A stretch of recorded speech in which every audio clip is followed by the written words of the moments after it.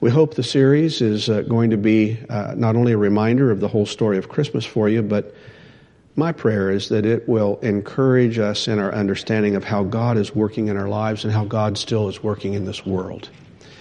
And so I hope that you'll be prayerful about this each week. Now, some of you who are extremely detail-oriented will understand that the last week of Advent goes past the Christmas day. Does anybody notice that? Don't worry about it. It's okay. There's something called a cantata that we had to work in there. And if we put the cantata too far in advance of Christmas, it's almost Thanksgiving time.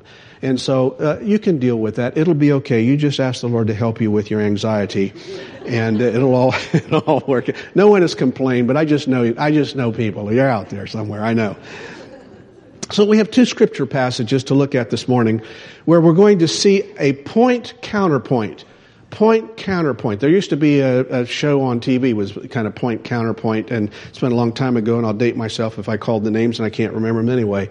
But it's you're giving a point of view, and then someone is kind of giving an opposite point of view to that point of view. So we're going to look at two scriptures that have a point-counterpoint message in them, and I want us to read them, and then I'll point out what those two issues are. The first passage is pulled from the story of the angel speaking to Mary, the earthly mother of Jesus, telling Mary that she's going to have a baby. So let's read it. It's Luke chapter 1 and verses 30 to 33. So I'm going to read it out loud for you.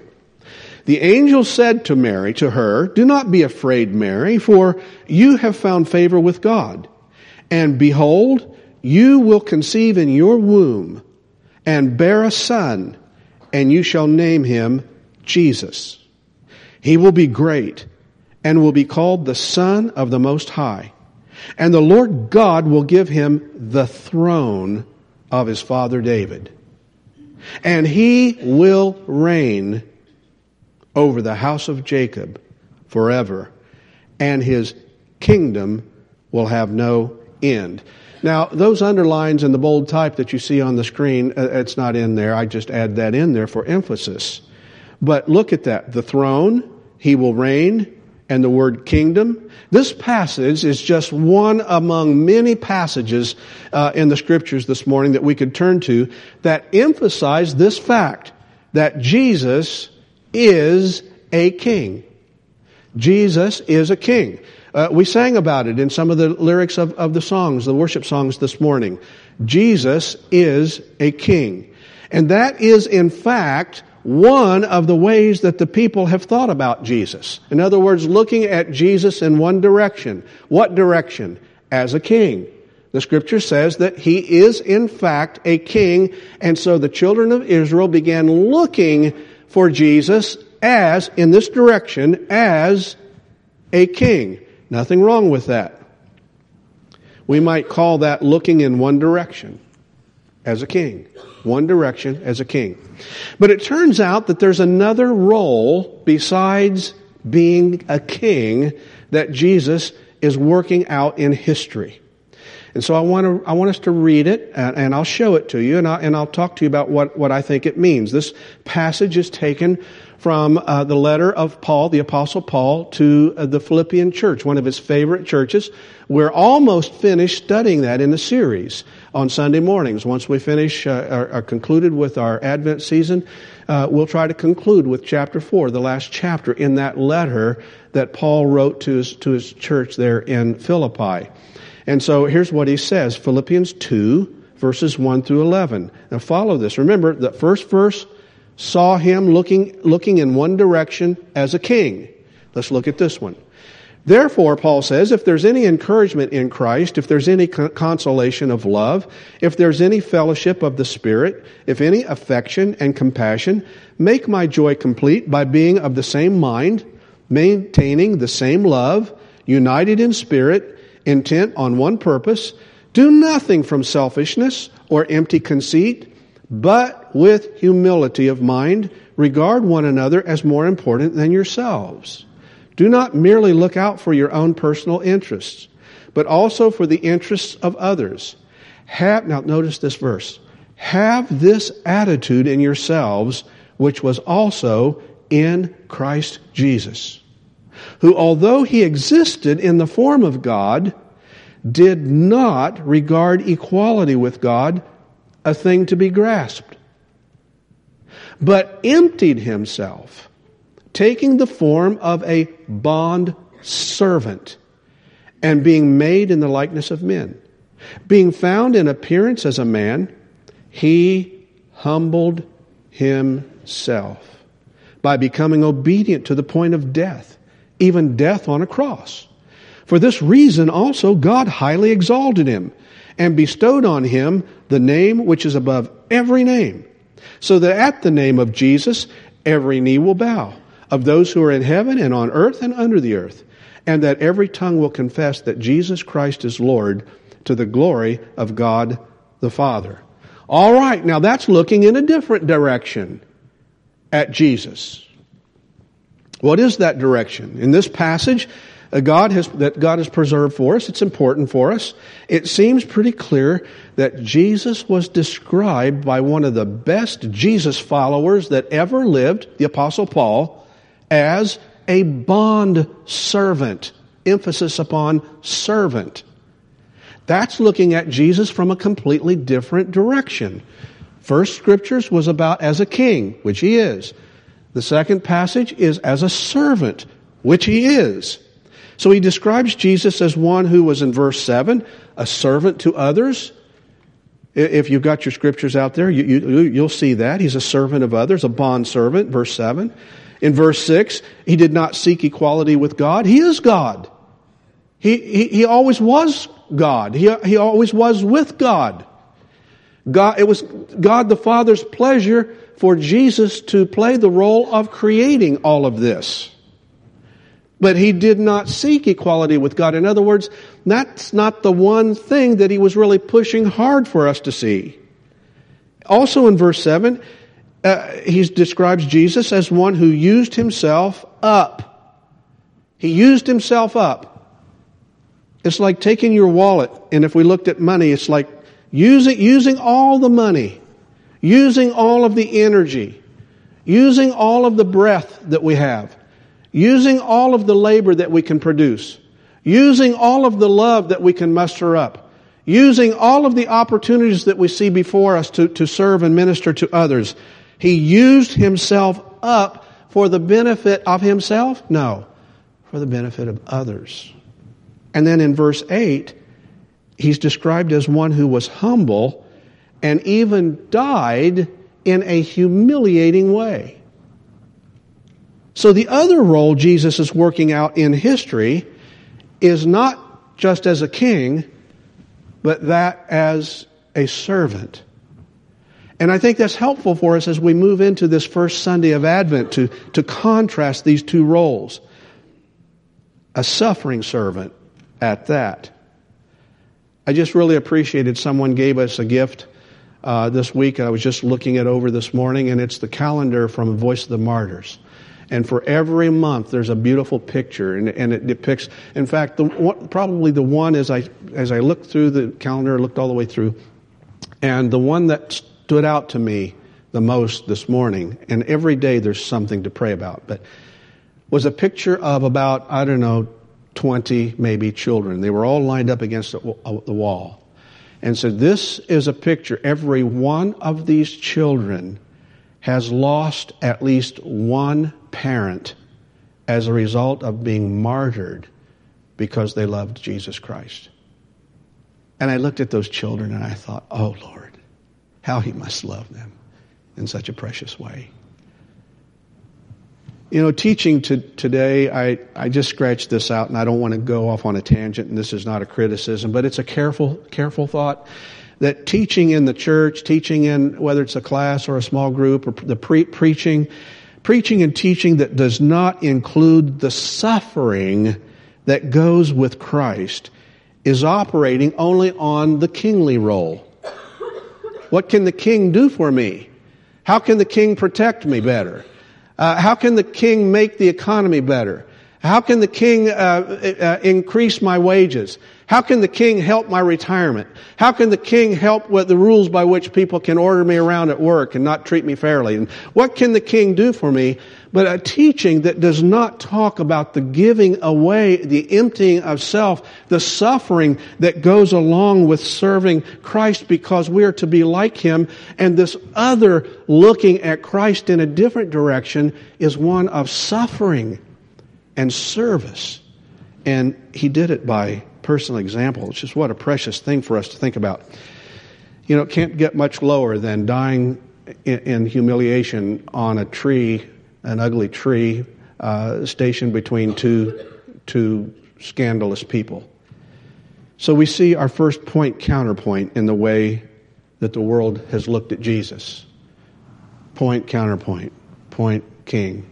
Counterpoint, servant. So, Advent number 1, looking for a king, finding a servant. Looking for a king, finding a servant. Looking in the wrong direction.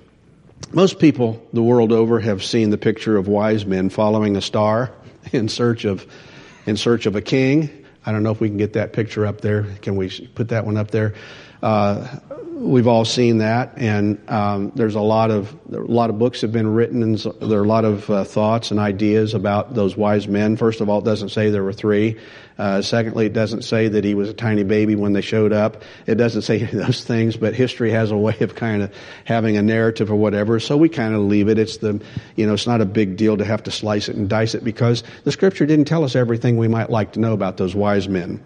But we get that narrative from, one of the places is from Matthew chapter 2, verses 1 and 2. Let me read it for you. Excuse me. Now after Jesus was born in Bethlehem of Judea in the days of Herod the king, Magi from the east arrived in Jerusalem, saying, "Where is he who has been born King of the Jews? For we saw his star in the east and have come to worship him." Now, who were they talking to? Herod. Herod calls them in. They said, "What you said? Where is he who has been born King of the Jews?" Don't you imagine a Herod choked on his coffee that morning? Did you say king? Why did he choke? Because I'm the king. What do you mean, King of the Jews? I'm the king of all of this. And so it created a tremendous problem, and a lot of little children lost their lives as a result of that. But this was a tremendous thing these wise men were searching out. They're called magi. It's a word taken from the word that means a magician. In that day, they would likely have been called astrologers, or those who studied the nighttime skies and watched the movements of all of the planets and the stars and all of that. The point being, not that we know everything about them, but they likely would have been aware of anything unusual in the night skies. And when they noticed a particularly bright star shining, they decided to follow it. Now, here's a question you might be asking yourself. Why would they do that? So what? Why would they follow a star? Well, Bible scholars tell us that these men were in all likelihood aware of Hebrew prophecies about a coming leader. A leader who would be sent by this Hebrew God called Jehovah to lead the people.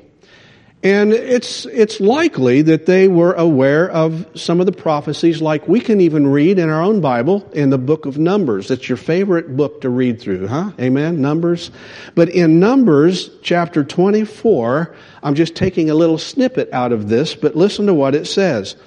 "There shall come a star out of Jacob, and a scepter shall rise out of Israel."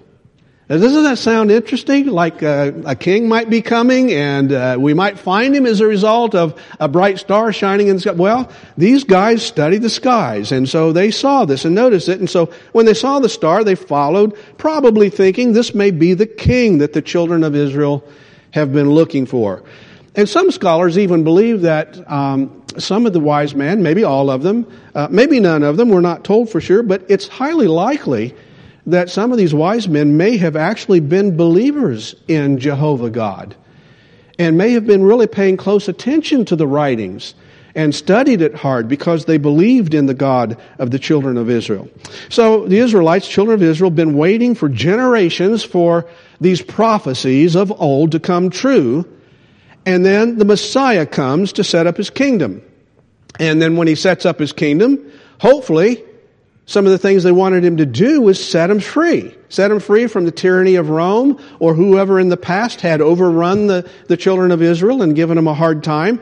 So they're saying Messiah, the deliverer, the one who will come from God, he'll set up his kingdom, and boy, when he gets set up as king, he's going to rule with authority because he was sent by God.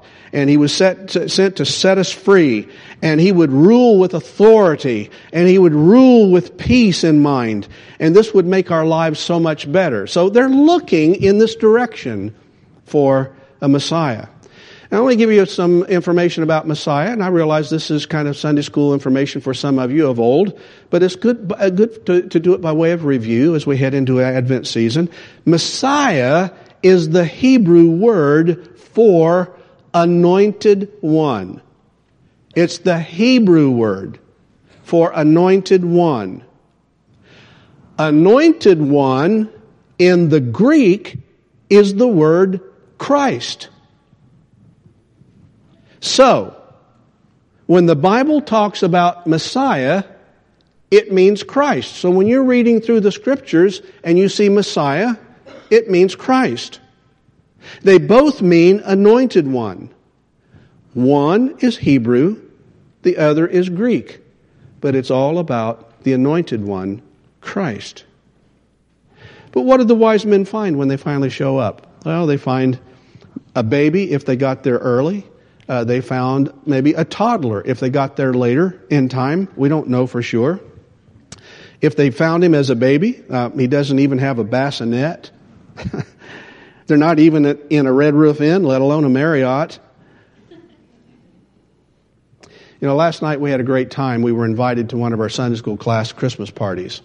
And it was really lots of fun. There must have been, I don't know, close to 40 people there. Just really great. And they have a little gift exchange and all that sort of thing. And I was tempted to bring a prop this morning, but it is so bad I couldn't do it. But so my wife gets this gift. And it's a beautiful candle table arrangement kind of a thing. It just, she liked it. And so she was kind of tucking it away, keeping it at her feet so that, you know, the next people can come and take that. And then you give them the gift that you have. So you can trade and you can take it from people if you want to. And so she was hoping that, you know, she'd be able to go home with that. In fact, we probably drove to the party thinking maybe looking in one direction, you know. We were looking in one direction. We might bring something of value back to our house. Maybe. We were looking in that direction. You want to know what happened? So not only did someone come and took her precious little candle arrangement and table arrangement, whatever, but they gave her a gift. And she reaches in the bag and pulls out a skinny, scrawny rubber chicken. I mean, it was pathetic looking. We took that home and I said, honey, what do you think Max the dog will do with that chicken? And so we threw it down on the floor and he went over and he sniffed it. And normally he tears into anything that gets thrown out like that. It's like that's his gift, his toy from the, you know, his rawhide treat and whatever it is. You know how they work.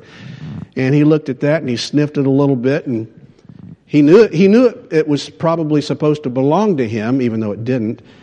And so he put it in his mouth and he picked it up and he carried it over and sat down and looked at it and kind of sniffed and licked it and like, what am I supposed to do with this? This like smells like rubber or something. I don't know. I mean, it was an ugly, ugly chicken. Now, if we ever thought for one moment, looking in one direction, we were going to bring something home of great value, that did not happen. Let's just say we were thinking about the gift exchange in the wrong direction. What are some of the ways that people today can wait for Jesus in the wrong direction? Are there some ways that we could be waiting in the wrong direction?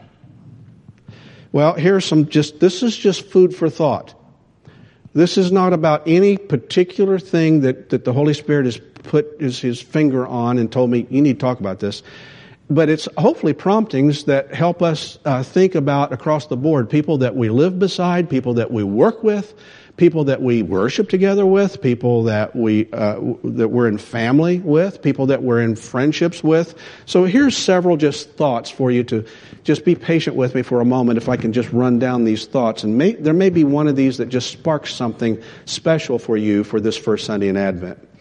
We can be, while we're waiting in the wrong direction, if we're in the wrong direction, we could be over-focused upon our career thinking. And thinking that somehow in developing and magnifying and working hard on career development, that's the best way to love my family, while at the same time, the commitment to developing the career is taking us away from the time that our family actually needs from us. Can you catch that? Does that make sense? That it's not a bad thing to work hard and to commit and give time to a career. But if in the process of doing that, we're so overloaded on that we don't pay attention to the needs of a spouse or the needs of a child or whatever, we can look back one day and say, I was doing that in the wrong direction. It wasn't that it was sinful, but I wasn't thinking clearly about that. Or here's one. While we're waiting for Christ to come, we could be over-focused upon some of our hobbies, or traveling to see the world, and there's not a thing wrong with hobbies, and there's not a thing wrong with looking at God's beautiful earth that Jesus created. But we could spend so much, and I know people who spend so much time on some of those kinds of things that oftentimes it seems like they neglect some of the important things that God would want for them. They're not bad people. They're not necessarily in any kind of sin. It's just not. It's like thinking about it in the wrong direction, in the wrong way. Here's another thought.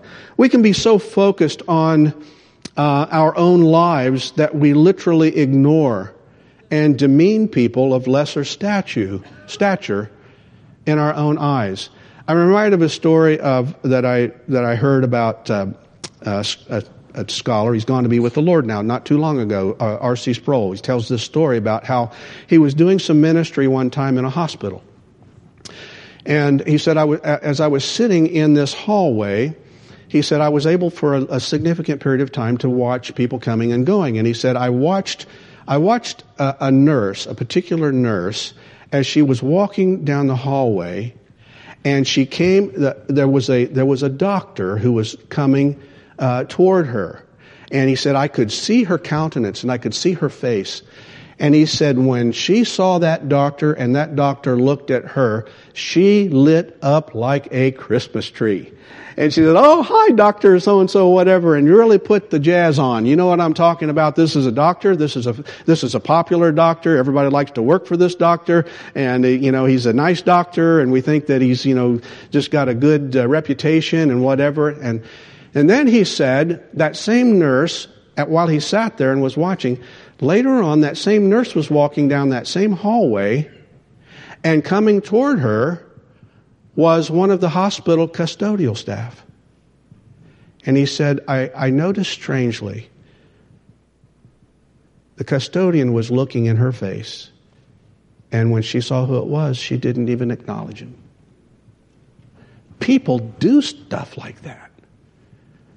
And God help us if Christians do that, because that's kind of waiting in the wrong direction for Jesus. When you say, can I get an amen on that? We need to be careful. Listen, we can do that in the foyer of this church.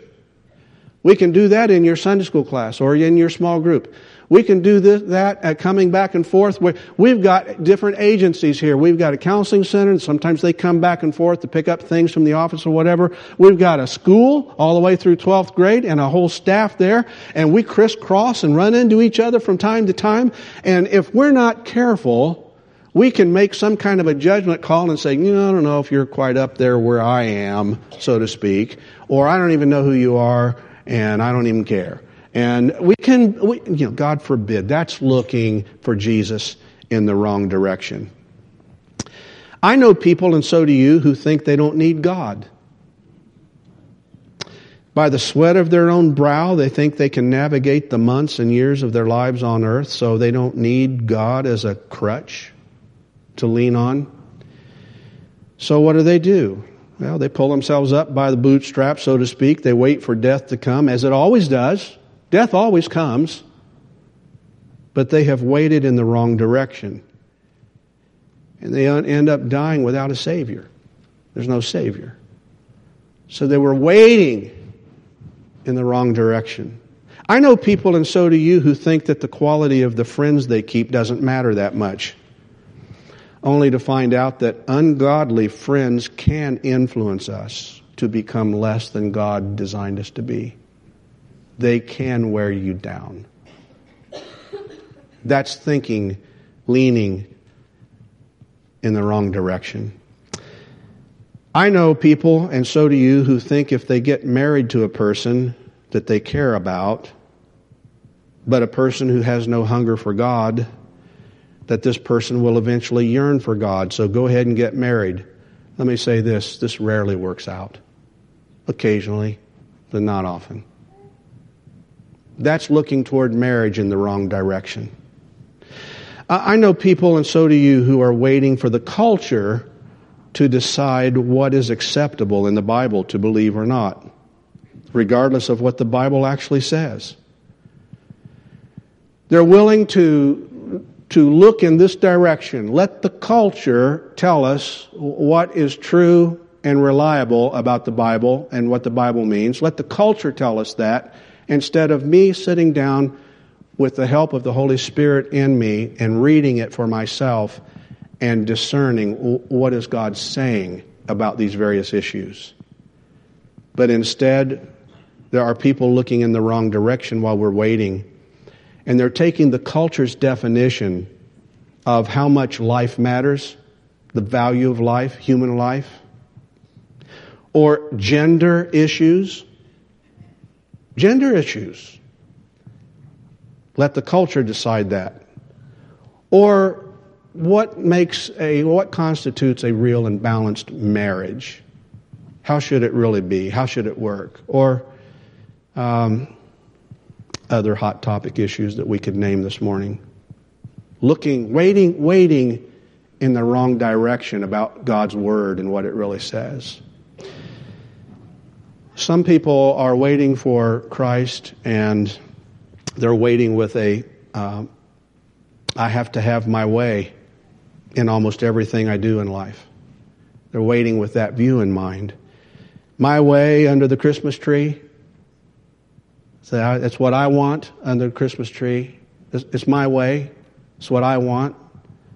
My way in the marriage. My way at church. My way at work. My way on the team. My way in the meeting. My way, or the highway for you and anybody else who dares to challenge my way. And so I think, it's possible for us to be waiting for Christ, or if they don't even know they're waiting for Christ, but waiting for something, that they are waiting with these foolish notions in mind. This Advent season, let's give some consideration to stepping outside of our routine rhythms. We all have routine rhythms. There's stuff you normally do on Sunday. When church is out, there's stuff you generally do. For some of you, it's a, quote, Wesleyan nap, okay? For some of you, it's go out to eat and drive around and see the beauty, For others, it's visit some family and friends.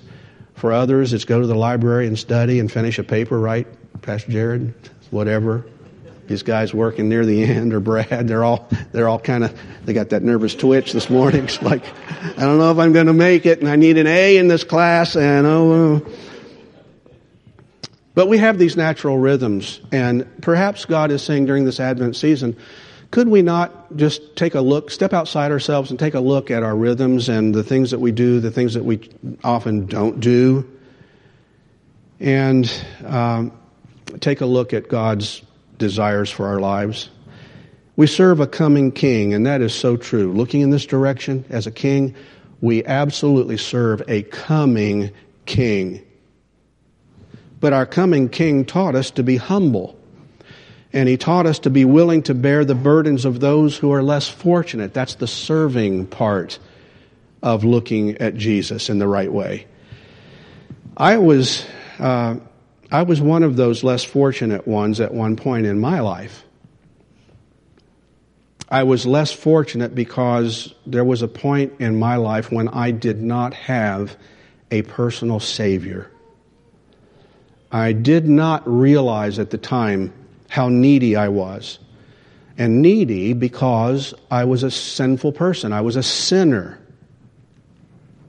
I was waiting for Jesus to come one day. Why was I waiting for Him? Because my mom and dad were Christians, and my dad was a pastor, and I was in church just like little Naomi, just all my life. And I was taught by Sunday school teachers, and I was taught by pastors and leaders, and my mother and my father. Every day of my life I was taught Jesus is coming again. And so I was waiting for Jesus to come one day. I fully believed in that. But I did not know Him in a personal way. I did not understand that from the beginning of time, that the Father, the Son, and the Holy Spirit, Father, God the Father, God the Son, Jesus, the Anointed One, God the Holy Spirit, are they three? No, they're one. They're one. That from the beginning of time, these three had agreed upon the Father's plan to make, now listen carefully, to make an imputation available to the world. Would you say that word with me? Imputation. One more time. Imputation. Imputation. What does imputation mean? We don't use that word very much. This is a word of doctrine. It speaks of what the Scriptures say about God. Imputation, if we put the definition up on the screen, it's just a definition. Imputation, the act of imputing or ascribing or attribution. Or secondly, there's something imputed, ascribed, or attributed. It means, what does it mean? It means that our Father, now carefully, take a deep breath, because I'm just about finished here. I got one more page. Only one more page. We're done. This is important right here. This is really important. It means, imputation, it means that our Father in heaven, by an act of His will and His plan for mankind, has looked at the sin in my life, which requires death and separation from God. That's what the Bible says. It means that my sin, my judgment because of sin, the judgment of God upon me because of my sin, my coming hell, which the Bible says sinners are bound for a place called hell that God has made for those who have rejected Christ, His Son, who have rejected the pathway by which people can avoid judgment and that. It means that my sin, my judgment, my coming hell for how I've lived, it means that all of the garbage in my life and yours has been imputed. It has been imputed and placed on the very back of the only perfect human being who ever lived. It means the one who we thought of as our king was first willing to become our servant. It means that He has borne our sorrows on His back, and He carried them all the way to a pathetic, disgraceful, cruel, humbling cross, placed between two scoundrels, and there He died in my place.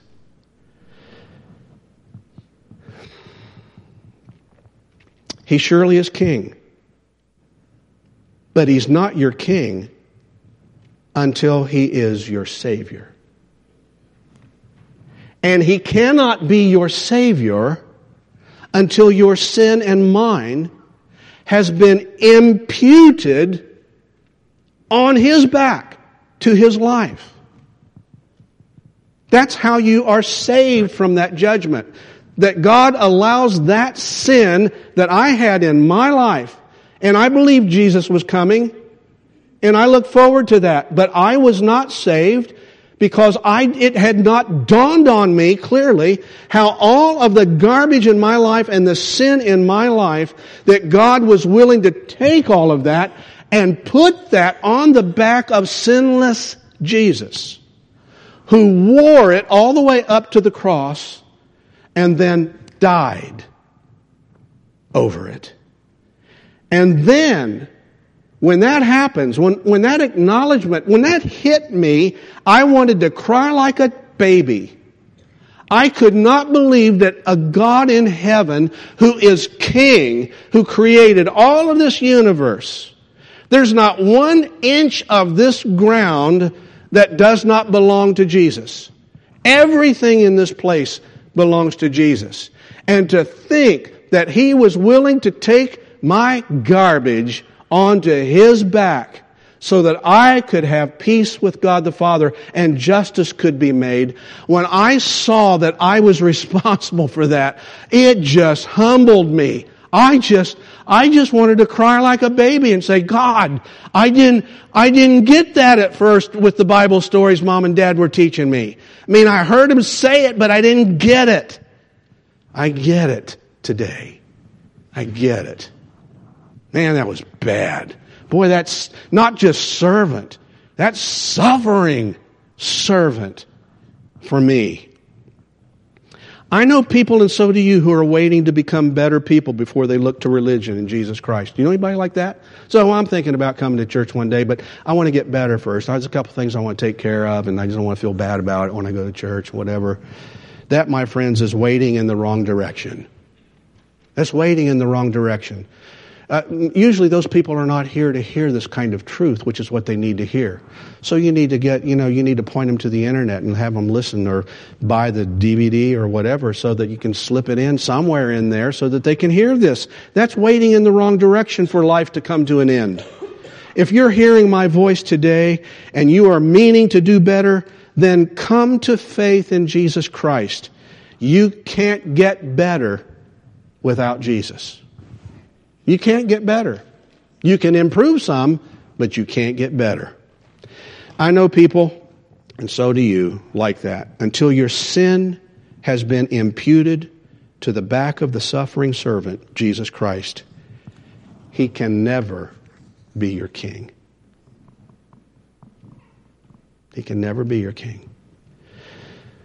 By designed agreement, I'm closed with this thought, by designed agreement between the Father, Son, and the Holy Spirit, the creation of man and woman, King Jesus has planned to wear your sin and mine on the cross so that by that imputation, God's justice is accomplished. But guess what? That only brings us to even. All that does is balance the budget. That just balanced it out. What we then qualify for is Christ's imputed righteousness back to me and to you. The kingship that is His becomes yours and mine. And we, by His power and by His authority, now become righteous before God, who no longer sees our sin, but sees His Son in me. That's what made the difference. It didn't make me perfect, as I'm sure you all know, nor you as well. But His righteousness was imputed to me when I allowed God to take my garbage and put it on His back, and I believed in Him. Stand with me. But would you stand with me in a spirit of prayer as I close? Because, I don't know, there's something for all of us to think about, hopefully, in this message, about our rhythms and how we're looking in the wrong direction sometimes on stuff. And it's ways for us to take stock during this time of the year and be thankful for Christ. But probably the most important piece is do you know Him? Have you come to that realization that anything and everything that is less than God's desire for your life and mine is what's keeping us from fellowship with God, and that Jesus came and He wore some ugly stuff that He did not deserve, and God allowed that to be imputed onto His shoulders, onto His back, and He bore it to the cross. Friend, I was 8 years old when that finally hit me. I'm telling you, there's probably somebody out there this has hit you for the first time because you hadn't heard it explained quite like that. And if it's hitting you, I promise you, that is God loving you. That is God calling you to Himself. That is God saying He desires to take everything in there that you may be ashamed of, and He is willing to put it on His own Son and accept that as payment. And in return, He will impute the righteousness, the goodness, the power, the authority of Christ back into your life and mine. With heads bowed and eyes closed, I wonder if there isn't maybe several people that would be honest with God. I'm not going to ask you to go anywhere, but I am going to ask you to be honest with God and say, I hadn't heard that, hadn't understood that. And I want that forgiveness for my life, and I really do believe in Jesus. And I want God to know that this morning, that I'm thankful for it and that I need Him. Would you slip your hand up quickly and just slip it up and so I can see it? God bless you. Others, quickly. God bless you. God bless you. God bless you. Now, I want to say a prayer for you. And one of the things that you need to do is don't just let this slide by, but reach out to somebody. We have pastors and we have leaders here. They'll be glad for you to grab them by the arm sometime. Call them on the phone and say, I'd like to have a cup of coffee with you. I got some questions on how to get going in this life. Father in heaven, it's been a great morning. Thank you so much for your word of truth. Thank you that we can be wading in the wrong direction sometimes and get a great surprise that not only was it not maybe the best way to think about it, but the fact of the matter is, in this case, neither one of those is wrong. We get both of them. We get a king and we get a servant who helps us. And that's how we need to be. And so thank you for this first Sunday of Advent. We're so thankful for Jesus. Help those who raise their hands today, Lord, that they might grow in a relationship with you. And then help us, Lord, as we go through these days and weeks, that we will examine the rhythms of our lives and see if there isn't something you would like better for us to be doing with our time and our energy for you. We love you. Give us a great week in the Lord. Father, bless us, keep us from the enemy. And all of God's people said together, amen, and praise the Lord. God bless you. Have a great week.